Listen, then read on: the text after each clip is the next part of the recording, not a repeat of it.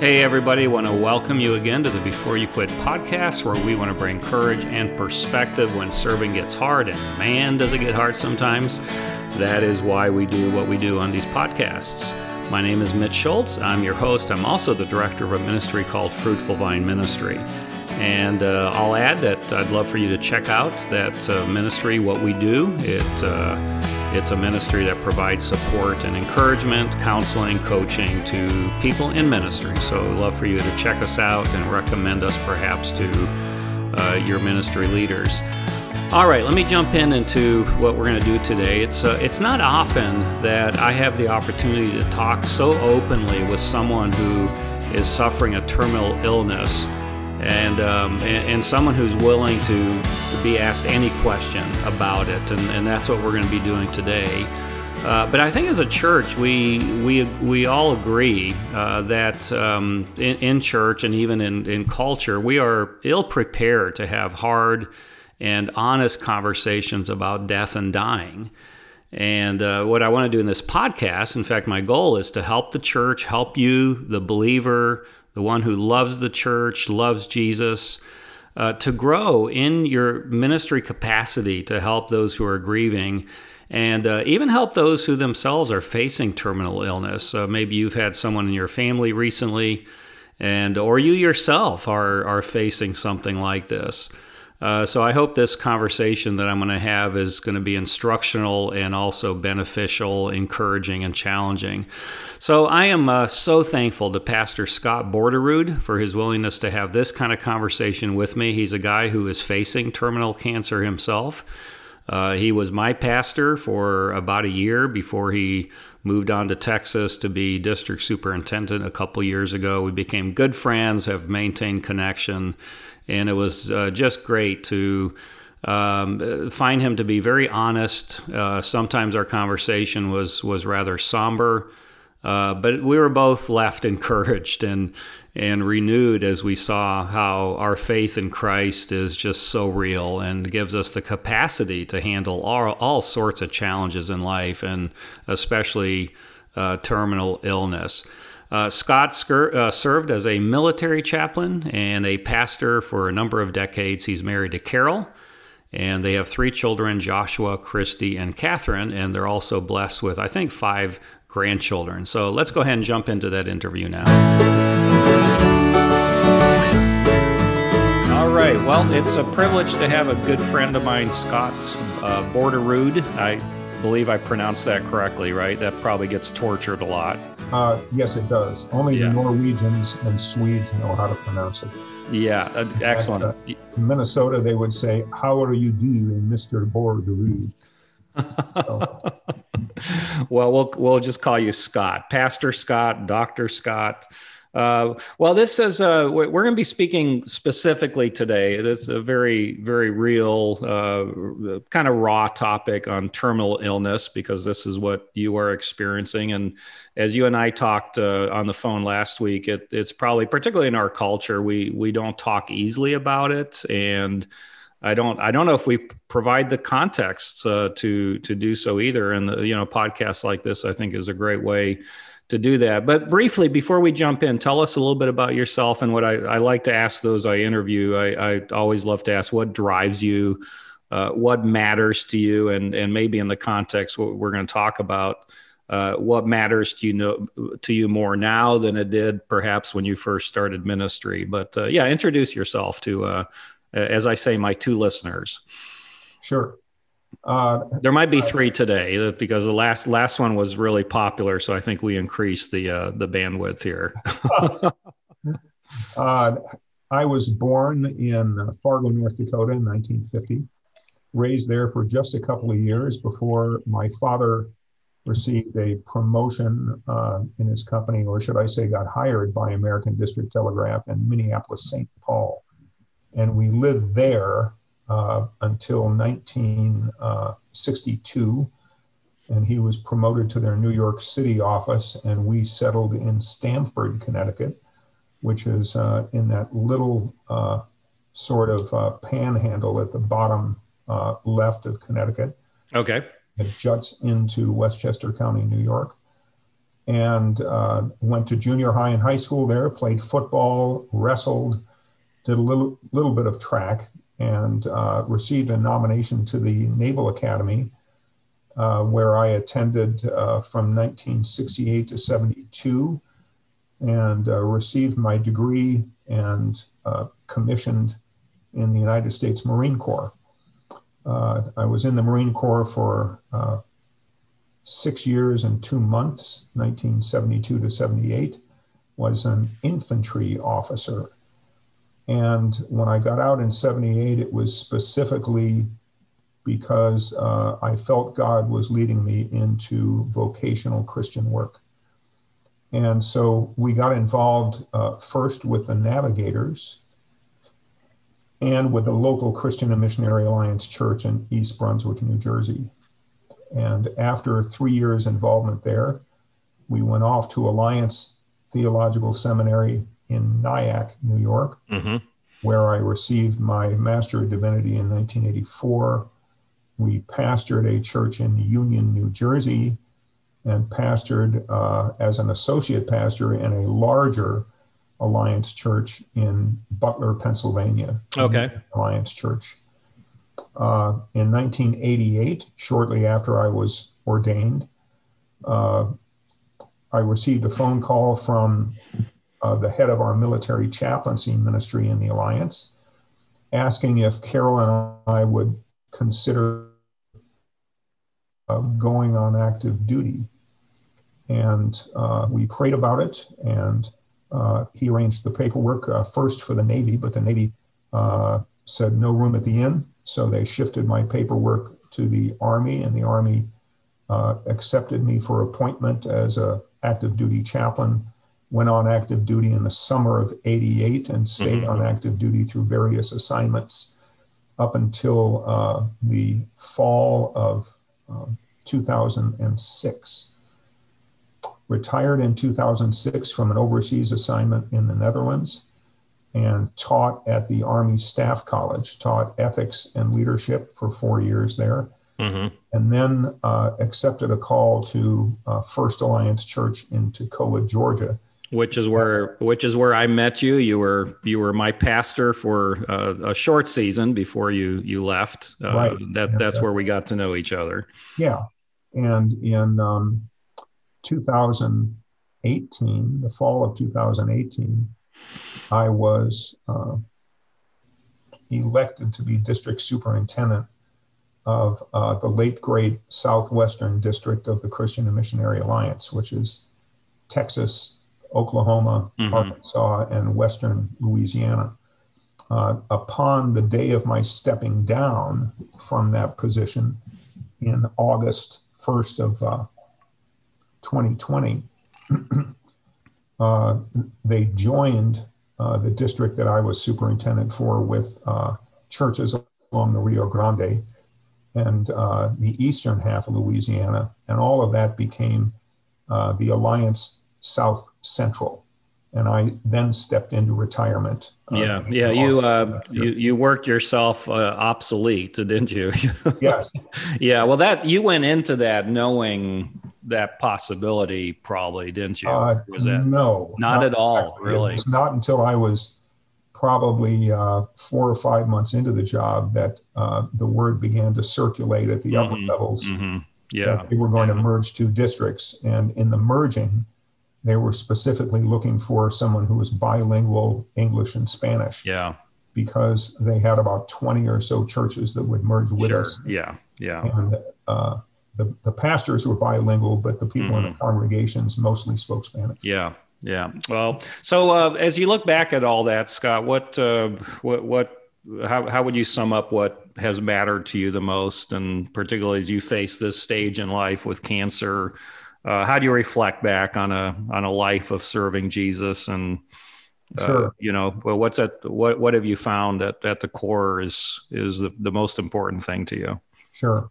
I should say that there's been a shift in my own thinking, logically brought about by the diagnosis of my cancer in the spring of 2019.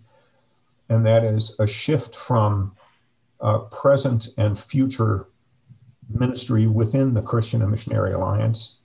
That is, I was working off the assumption in 2018 when I was elected that I would be the district superintendent for at least 4 years. Mm-hmm. But as one of my brothers said to me, how can you test God's sense of humor? And the answer is by making a plan. Yeah. And so my plan was to be here in Texas 8 years or so before stepping down. And that plan, of course, changed. And it of course, is related to my medical condition. Mm-hmm. That is, the focus now is how do I end well in terms of my relationship with Jesus Christ and my relationship with other people. A lot of people ask that, but it becomes a whole different. There's a different kind of weight to that, isn't there? When you're faced with an illness, I think we all experience that to some extent as we get older. I mean, I'm asking that now as I'm turning 60 next month. I know that comes to a surprise to people listening to me because I got such a young voice, but kidding. But yeah, so. You had a number of transitions that would have on their own been hard, the unexpected brevity of a ministry that you thought would be longer. But go ahead and tell us a little bit about the story of finding out you had cancer, and what I'd like to know what your first reaction was and how your family reacted. Yeah, Mitch, I didn't catch everything above, but let me tell you about the diagnosis. It occurred after I had done some heavy yard work. And the next day I was in severe pain in my shoulder and my collarbone on the right side. And we went to the emergency room, and the guy gave me a painkiller and so forth. But then he took a look at my collarbone, and your listeners are not going to be able to see what you see. Mm-hmm. But let me get the camera down here. What Mitch sees is this gigantic lump on my right collarbone. Mm. And when the doctor looked at that, he said, "Tell me about this." Mm. Now, it wasn't as big as what Mitch is looking at now, but it was significantly larger than the knob or the joint on the left side of the collarbone. And I told him that I had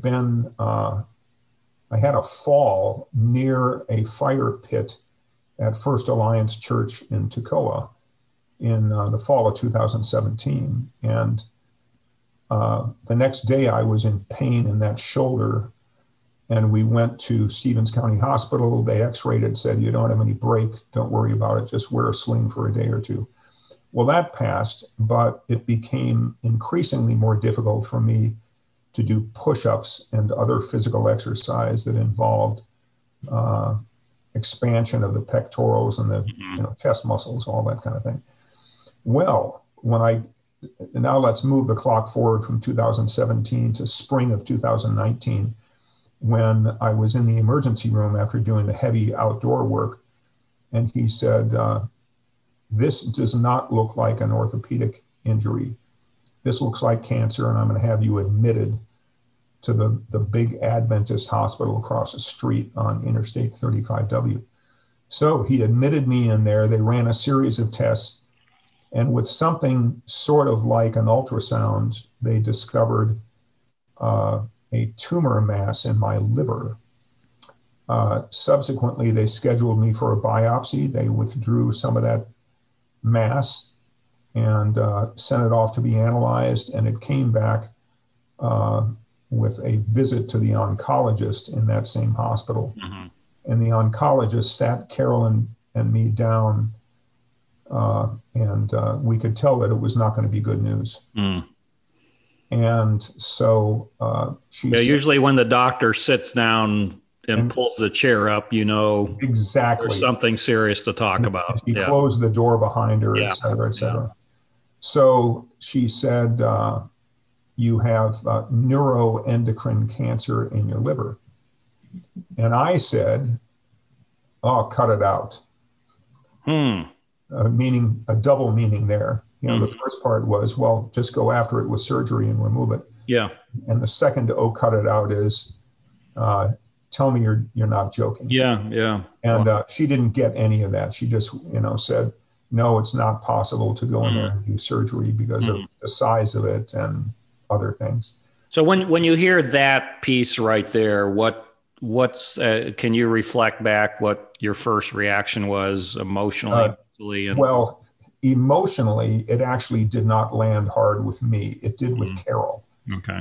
Because Carol is the eternal optimist. Mm-hmm. Yes, she is. And I come from a family where my mother, one of her sisters, and my grandfather all died of cancer. So I had done a lot of thinking about this from the point at which they found the mass in my liver to the point at which I was getting the news delivered to me by the oncologist.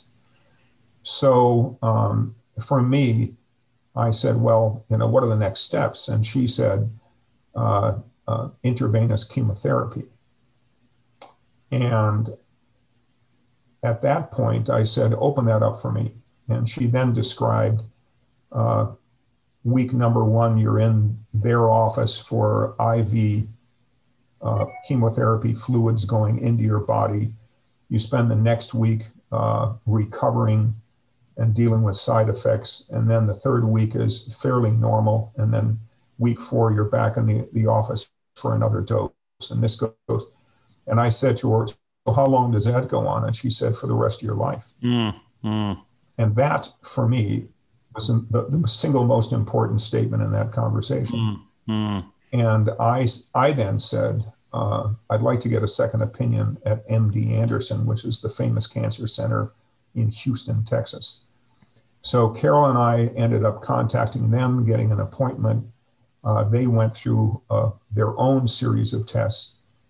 And he then recommended that I take oral chemotherapy, that is pills, which I did from August of 2019 on till probably January, February of 2020. And the doctor whose care I was under in Fort Worth did CAT scans, and his news to me was, that's not doing anything for you. It's not slowing down the growth or eliminating any tumors. So he shifted me to a really expensive drug that thankfully my health insurance was able to cover most of, called Vitrakvi, the price of a used sports car every month. And, So anyway, that went on for about 3 months, and that was not doing the trick either.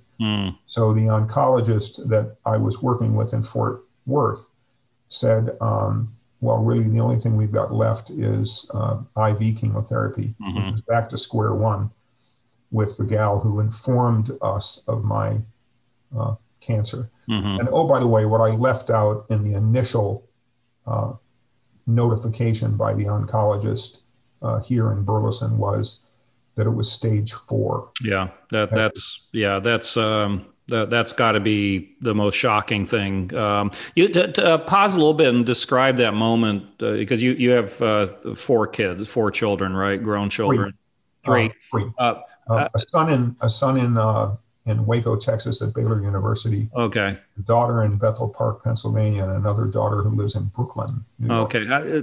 Describe briefly what that was like to sit down with them and share this. How do you share that with children, and what questions do they ask? Bring us into that conversation. Yeah, I think that in this case, there's probably less color and texture to that part of the story than we would want. That is, although Carol was significantly shocked by this, in the end, and you'd have to know Carol, she took it very well as someone's next of kin could take. Sure. A terminal, incurable form of cancer that is now in stage 4.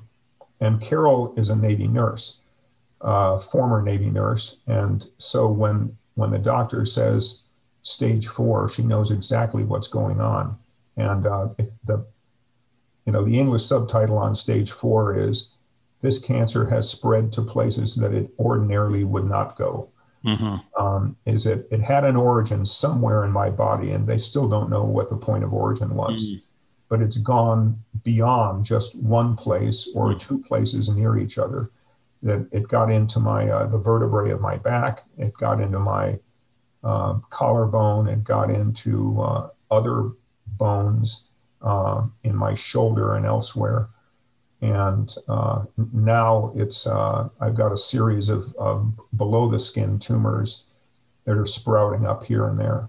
But to get back to the emotional things, I think I did actually not take it that hard, because I had been thinking and preparing for that very bad news when it came.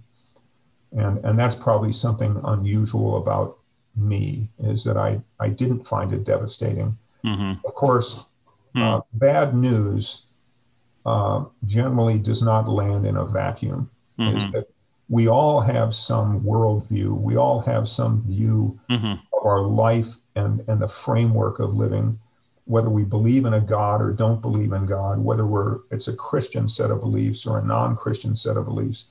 We all have some context that bad news drops into. And in my case, I've been quoted elsewhere, is that these are the occasions when a minister has to eat the same soup that he's been feeding other people for his whole ministry. Is that every Sunday I get up and tell people that A, Jesus loves you, B, that he has a wonderful plan for your life, C, that we will share eternity with him, those of us who place their trust in Jesus Christ, and that now is the time when the pastor has to eat that soup himself, because it applies to him at least as much as it does to the people in the pew. Yeah. He's been preaching it to other people, and now's my time to scoop myself out a bowl of it and take all that in.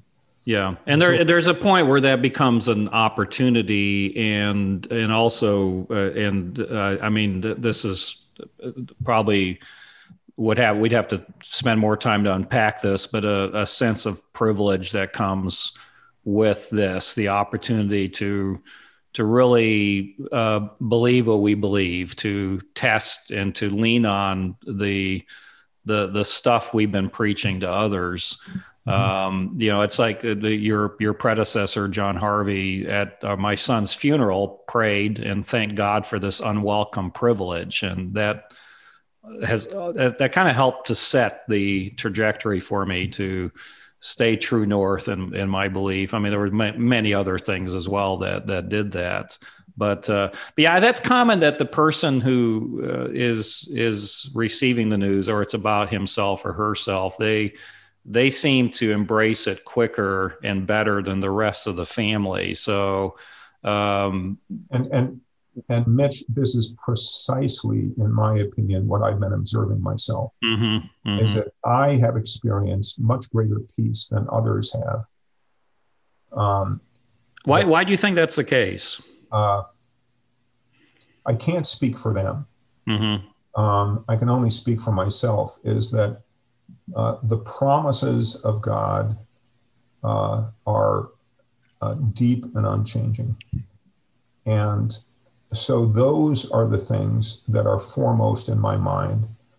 And those are the things that keep me serene in a situation that otherwise might have some level of panic or shock or anger or other emotions that would come out when people get cancer. And part of that is that I have not had a hard life. If I take a look at the things that God has given me throughout my life, salvation in Jesus Christ, a wonderful family, great jobs and ministry and education throughout my life, the houses we've lived in, the countries we've lived in, I really have no complaints when it comes to my life. And I'm 70 years old. And so if I can imagine pretty easily that if I had received this news at 25 or 27 or 35 or even 50, I would feel differently than I do now. But really part of it is, the edge up I've got in this situation is that, we've seen our kids through their growing up to be adults. We don't have any small children left at home that Carol would have to care for upon my death. So in that sense, I've got it pretty easy. Yeah. And so now we work out a little comparison. What's the better deal? Being alive for 25 years or so in retirement or being in heaven? That's what it comes down to, doesn't it? Yeah. And so I think I've got the better deal. Yeah. And, so each of your children are reacting differently then and still processing. I would say so. I think they've made certain adjustments. I mean, this was spring of 2019. We had them all over to our house here just a couple of weeks ago. And I think that they've made all the initial adjustments. But of course, I haven't died yet. Yeah. So you've got another set of adjustments when reality hits. Yeah. And of course, I won't be around for those. Yeah. So, thanks for that. That's very, this part is, I think, the kind of thing we need to be hearing, and is also the harder stuff to talk about, Sure. Did you experience, I'm really curious about this. One of your questions. Yes. Go ahead. We broke up, but what I'm saying will still come through, or I'll edit this if it's not clear. Did you go through some personally, any doubts, any adjustments in your theology, anything that just you view differently, knowing that you've got something that's terminal, or has it been just straight out, man, what I've believed, it's true, it really makes a difference? I would say probably in the doubts department, no. Mm-hmm. But I will express a rather odd situation that I'm in. And that is, to put a historical context on this, I was first prayed for at the Christian Missionary Alliance General Council when we broke up into small groups to anoint and pray for sick people. Mm-hmm. And I had not broken to people generally the fact that I had had cancer, but I shared it with this small group, which included a retired missionary and his wife from First Alliance in Toccoa. Mm-hmm. So I was anointed and prayed for there. And for the listeners who are not aware, the Christian Missionary Alliance is big on healing. Mm-hmm. That is, we have an element in our statement of faith, an article that deals with divine healing. Mm-hmm. And Good Alliance churches are going to have healing services from time to time and gather specifically for their elders to anoint people to be healed of their sicknesses. So here I am, and I get anointed at General Council. This is like May, June of 2019 in Orlando. And I was also anointed at our district conference in the fall of 2019. I was also anointed by my district executive committee and my licensing and ordaining council. So I've been prayed for and anointed, and I've had repeated prayers by people from our former church and people in our current district and all this kind of thing. And they're all praying for my healing. And so the odd situation I find myself in is that with all this anointing and praying and all this supportive prayer week by week by people in our local church plus elsewhere, I have not been healed. And every arrow points to me facing death and the hereafter. And so I'm in an odd situation where on one hand, I'm very grateful for the supportive prayers of people who are looking for me to be healed miraculously. And on the other hand, I'm not seeing the results, and I am at great peace having to do with the business of passing and entering into the presence of God. Yeah. Uh, Yeah, I so think it's an awkward yeah, situation. it is. Yeah. And the encouragement here for many can be that faith, and Ronald Dunn in his book, When Heaven is Silent, speaks a lot about this. It was about the book is essentially about the death of his own son to suicide. And that faith is what we're given when things don't go our way. It's not always, hey, you need to have enough faith so that God will respond to what you deeply long for. It's when he seems silent, when heaven is silent. It's that continuing trust and just that deep belief that God is sovereign and purposeful. That's faith. And that's, you look at Hebrews 11, the great faith chapter, read through of those. Most of those people didn't get what they wanted. But the reason their names are listed there, I mean, it's the heritage of the nation of Israel, our heritage. There are great cloud of witnesses that we can look back on. So the general tendency in people's spiritual journey did not get what they wanted from God, but loved him more deeply because of it. That's one of the things that's really beautiful to me about this kind of story. Yeah. Mitch, I'd like to read a text message that I received just this morning from a close friend in Toccoa, who says, praying God's full glory to be revealed through your trials. The praises you sing during this time is releasing the captives bound in this life, looking for freedom only Christ provides. And he references the singing of Paul and Barnabas in jail in Philippi, and how the jail, of course, broke open during that period, and the conversion of the Philippian jailer and his family and all those things.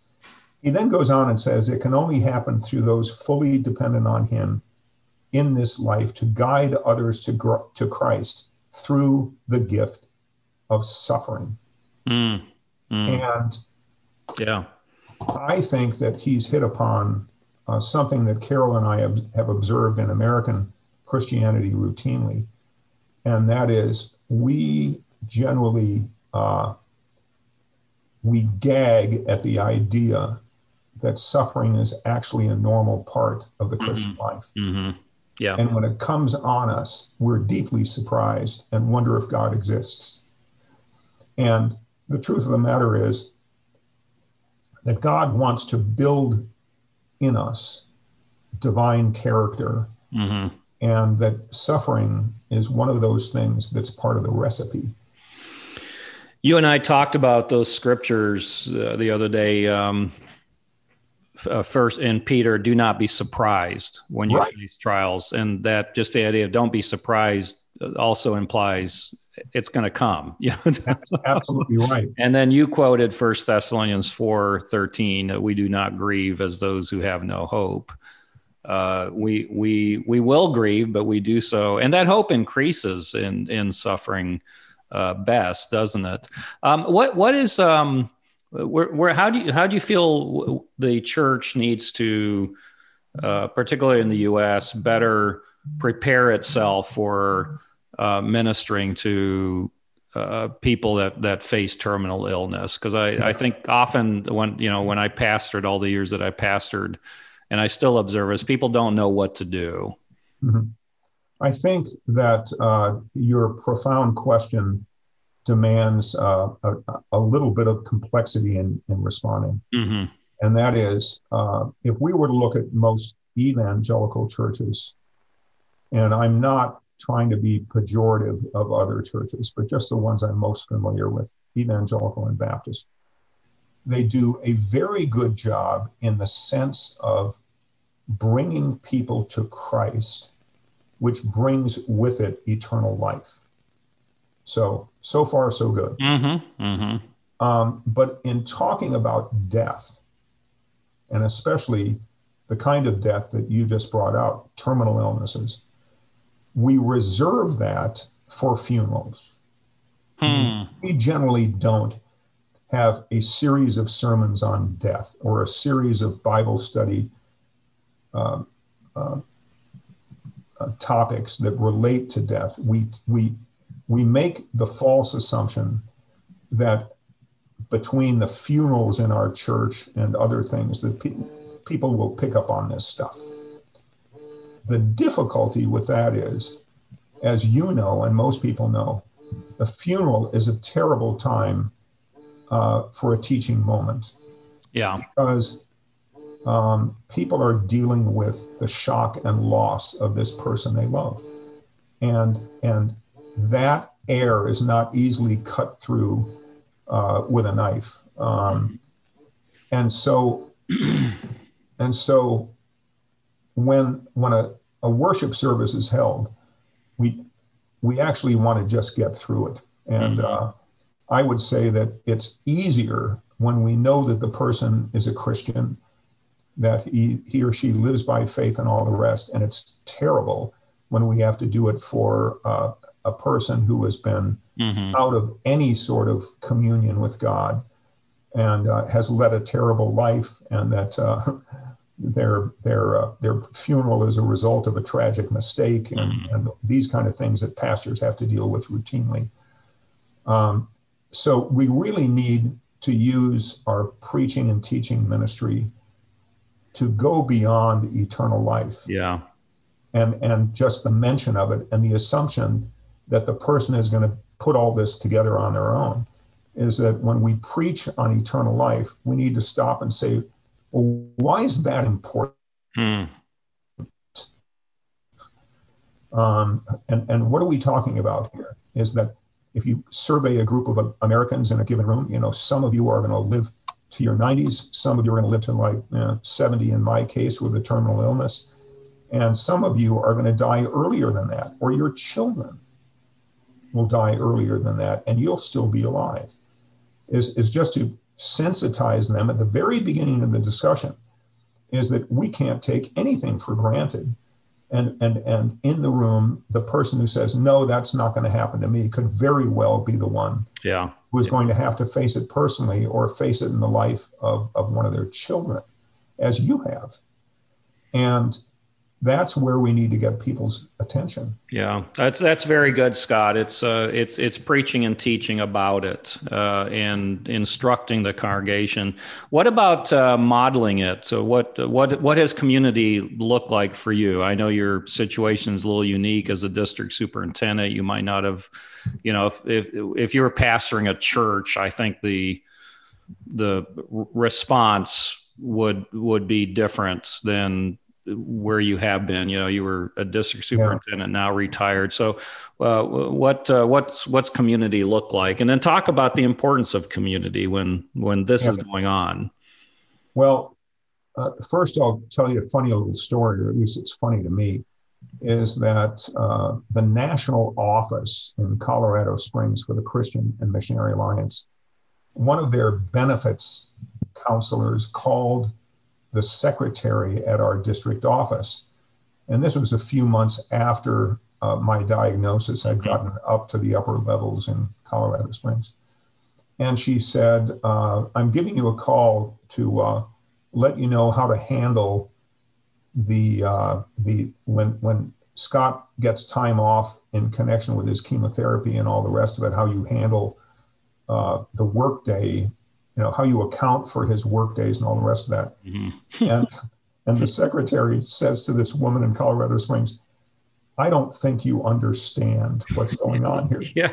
She said, he is at work every single day, oftentimes well before I get here. Yeah. He works a full day. He travels to all of our churches with his wife, and he has not, missed a day of work in connection with his chemotherapy.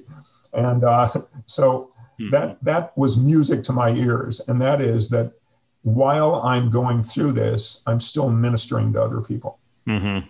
So, of course, a shift in that was made when I stepped down and went into retirement. I have preached several times at churches as far away as 7.5 hours from my house, and which involved an overnight and all kinds of other stuff. So I've done some preaching. One of my important ministries right now is I'm the mentor to 3 different men in the district who are working toward ordination. Mm-hmm. And so, I can give them an example of how you prepare for your own homegoing. Mm-hmm. And so that's part of it, what I would call the finish well business. Mm-hmm. Yes. Is that I'm still in communication. I'm still part of our local church prayer ministry Mm-hmm. for other people, not for me, not plugging in because I'm looking forward to them bringing me up as a subject at Wednesday night's prayer meeting, but to be part of a ministry to other people. And they're little things, Mitch. For example, I get people from all over the United States who call me. These are friends from former military locations or former church ministry who call me and say, Scott, I'm just checking on you. Well, my objective in these is to get beyond me giving them a quick update on my health and get to the point of finding out what in the world is going on in their lives. Yeah. Where I can have a ministry to them. Yeah. Without denying them their need to minister to you too, as absolutely. Well, right? So it's having that balance. Yeah. And these are all loving friends. And so I appreciate their phone calls very, very much. And I tell them that. Yeah. I feel like we're really good at the community knows what to do when there's been a death. It's usually a 2 to 3 day events, where we bring food, we support. I think what we're not good at is the longer illness, the months of being in hospice. And I know in the previous church I pastored, we had a team set up and we would talk about, and having had, experience myself with 3 members of my family having had cancer, I would share with them, this is what encourages, this is what doesn't encourage. Sometimes just showing up and not saying much is the best thing. But definitely don't, you've been in ministry. So you're, even now I sense you're moved still by wanting to serve others. But a lot of people who have terminal illness are not, always able to, continue what they're doing in terms of serving others. In that regard, I've been very fortunate. Yeah. But hopefully this is an encouragement for anyone going through this that, hey, finish well, you might do it out of weakness. But there's just an opportunity because people are watching, people are listening, and when people encounter someone with terminal illness, it has the effect of putting things in perspective in our own lives, sometimes briefly because we forget and we move on. But I love what you said earlier, that this could be part of the rhythm of preaching, a pastor do a series on this and even train people to know how to effectively minister to people who are going through this. Yeah. So, that's good. I can mention something else, Mitch, and it has to do with preparation for my passing. And I don't think this should be discounted. I spent some time designing my own memorial service and contacting the person who would deliver the eulogy, the person who was going to preach, the person who would oversee the entire service, the person who would handle the electronics and the PA system, and so forth.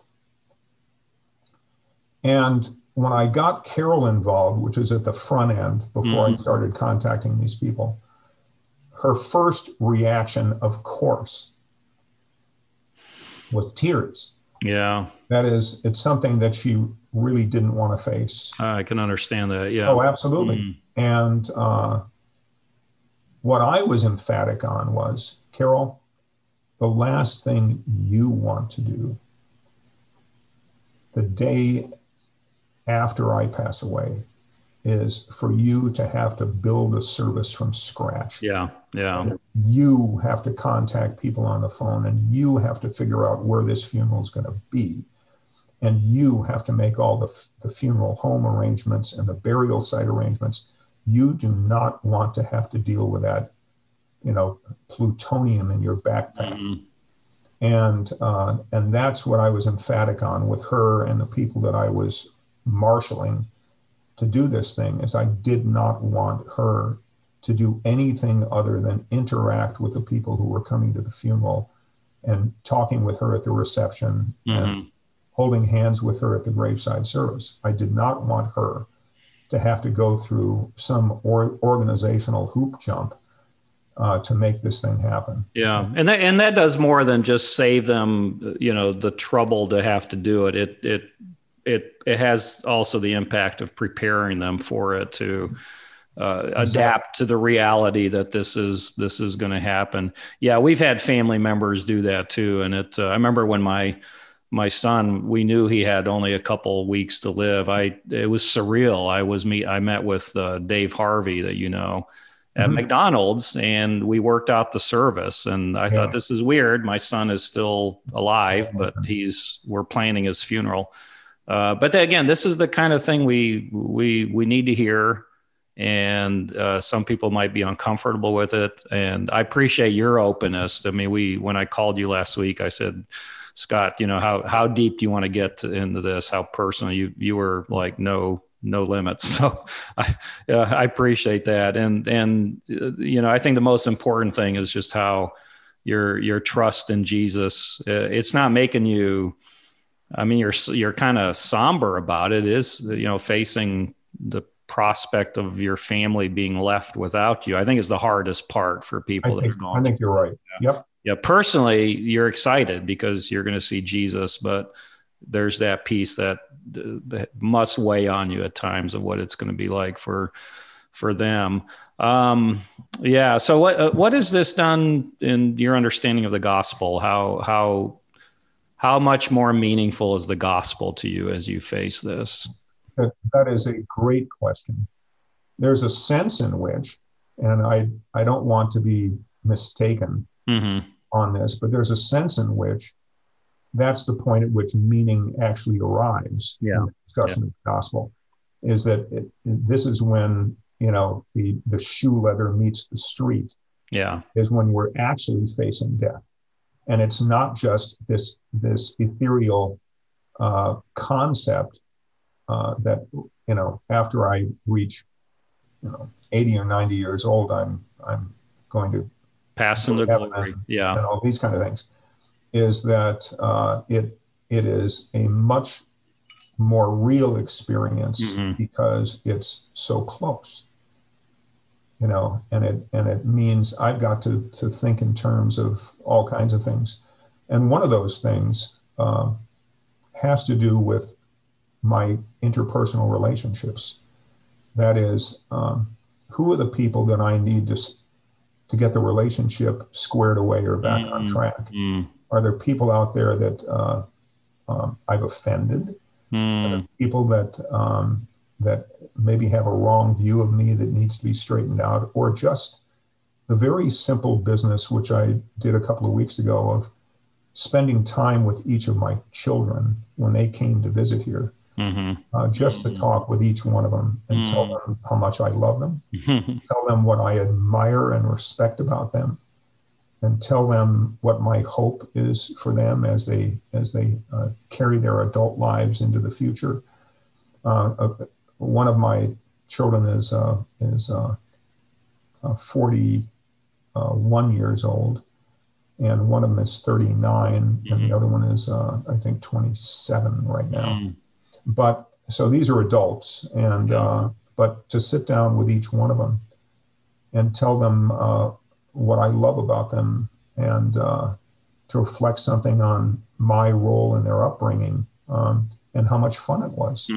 And that's one of the things I said to all of my kids in the living room is, I woke up in the middle of the night thinking about raising my 3 kids and how much fun it was. And I said, I hope that you feel the same way with the things we did, the places we went to, the funny little times we had together, and either in the car or in the home or some overseas location. And so I guess, the question is, pay attention to your relationships.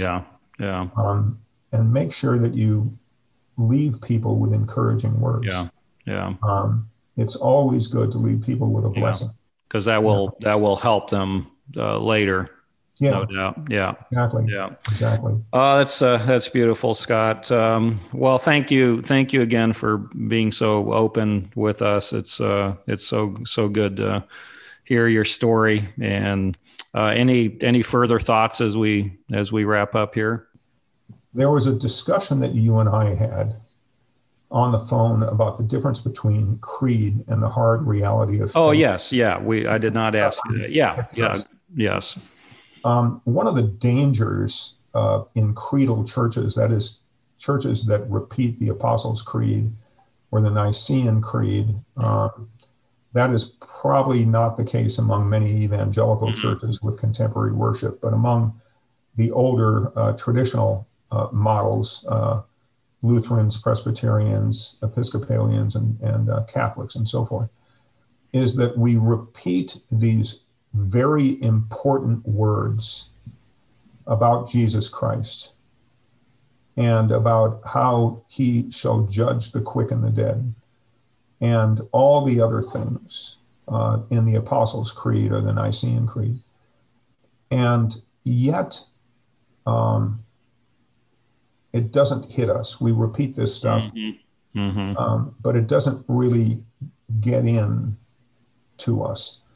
And when we're dealing with the inevitability and the suffering, it's time to go back to those creeds. Wow. It's time to pull it off the shelf. And an example would be the first article of the Heidelberg Catechism. What is your only hope in life and death? That I belong to my loving Savior, and I'm misquoting it here. But go back to those things, because now they will have a richer and deeper meaning than they did before. Yeah. And so anyway, I love that. That's how I wanted to end it. Yeah. Well, good. Thank you, Scott. May the Lord be near you and give you encouragement and courage, and also for your family. And it was really, again, I want to thank you deeply for being willing to do this today. Hey, glad to be part of it, Mitch. All right. Take care. Thank you for your questions and your own contributions to this important discussion. Thank you, Scott. Bye-bye now. Bye-bye.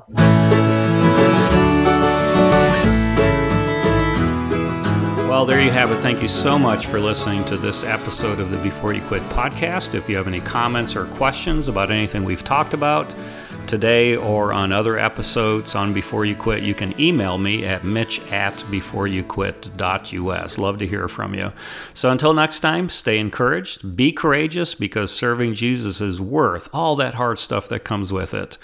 And remember what we're told in 1 Corinthians 15, 57 through 58. But thanks be to God, He gives us the victory through our Lord Jesus Christ. Therefore, my dear brothers and sisters, stand firm.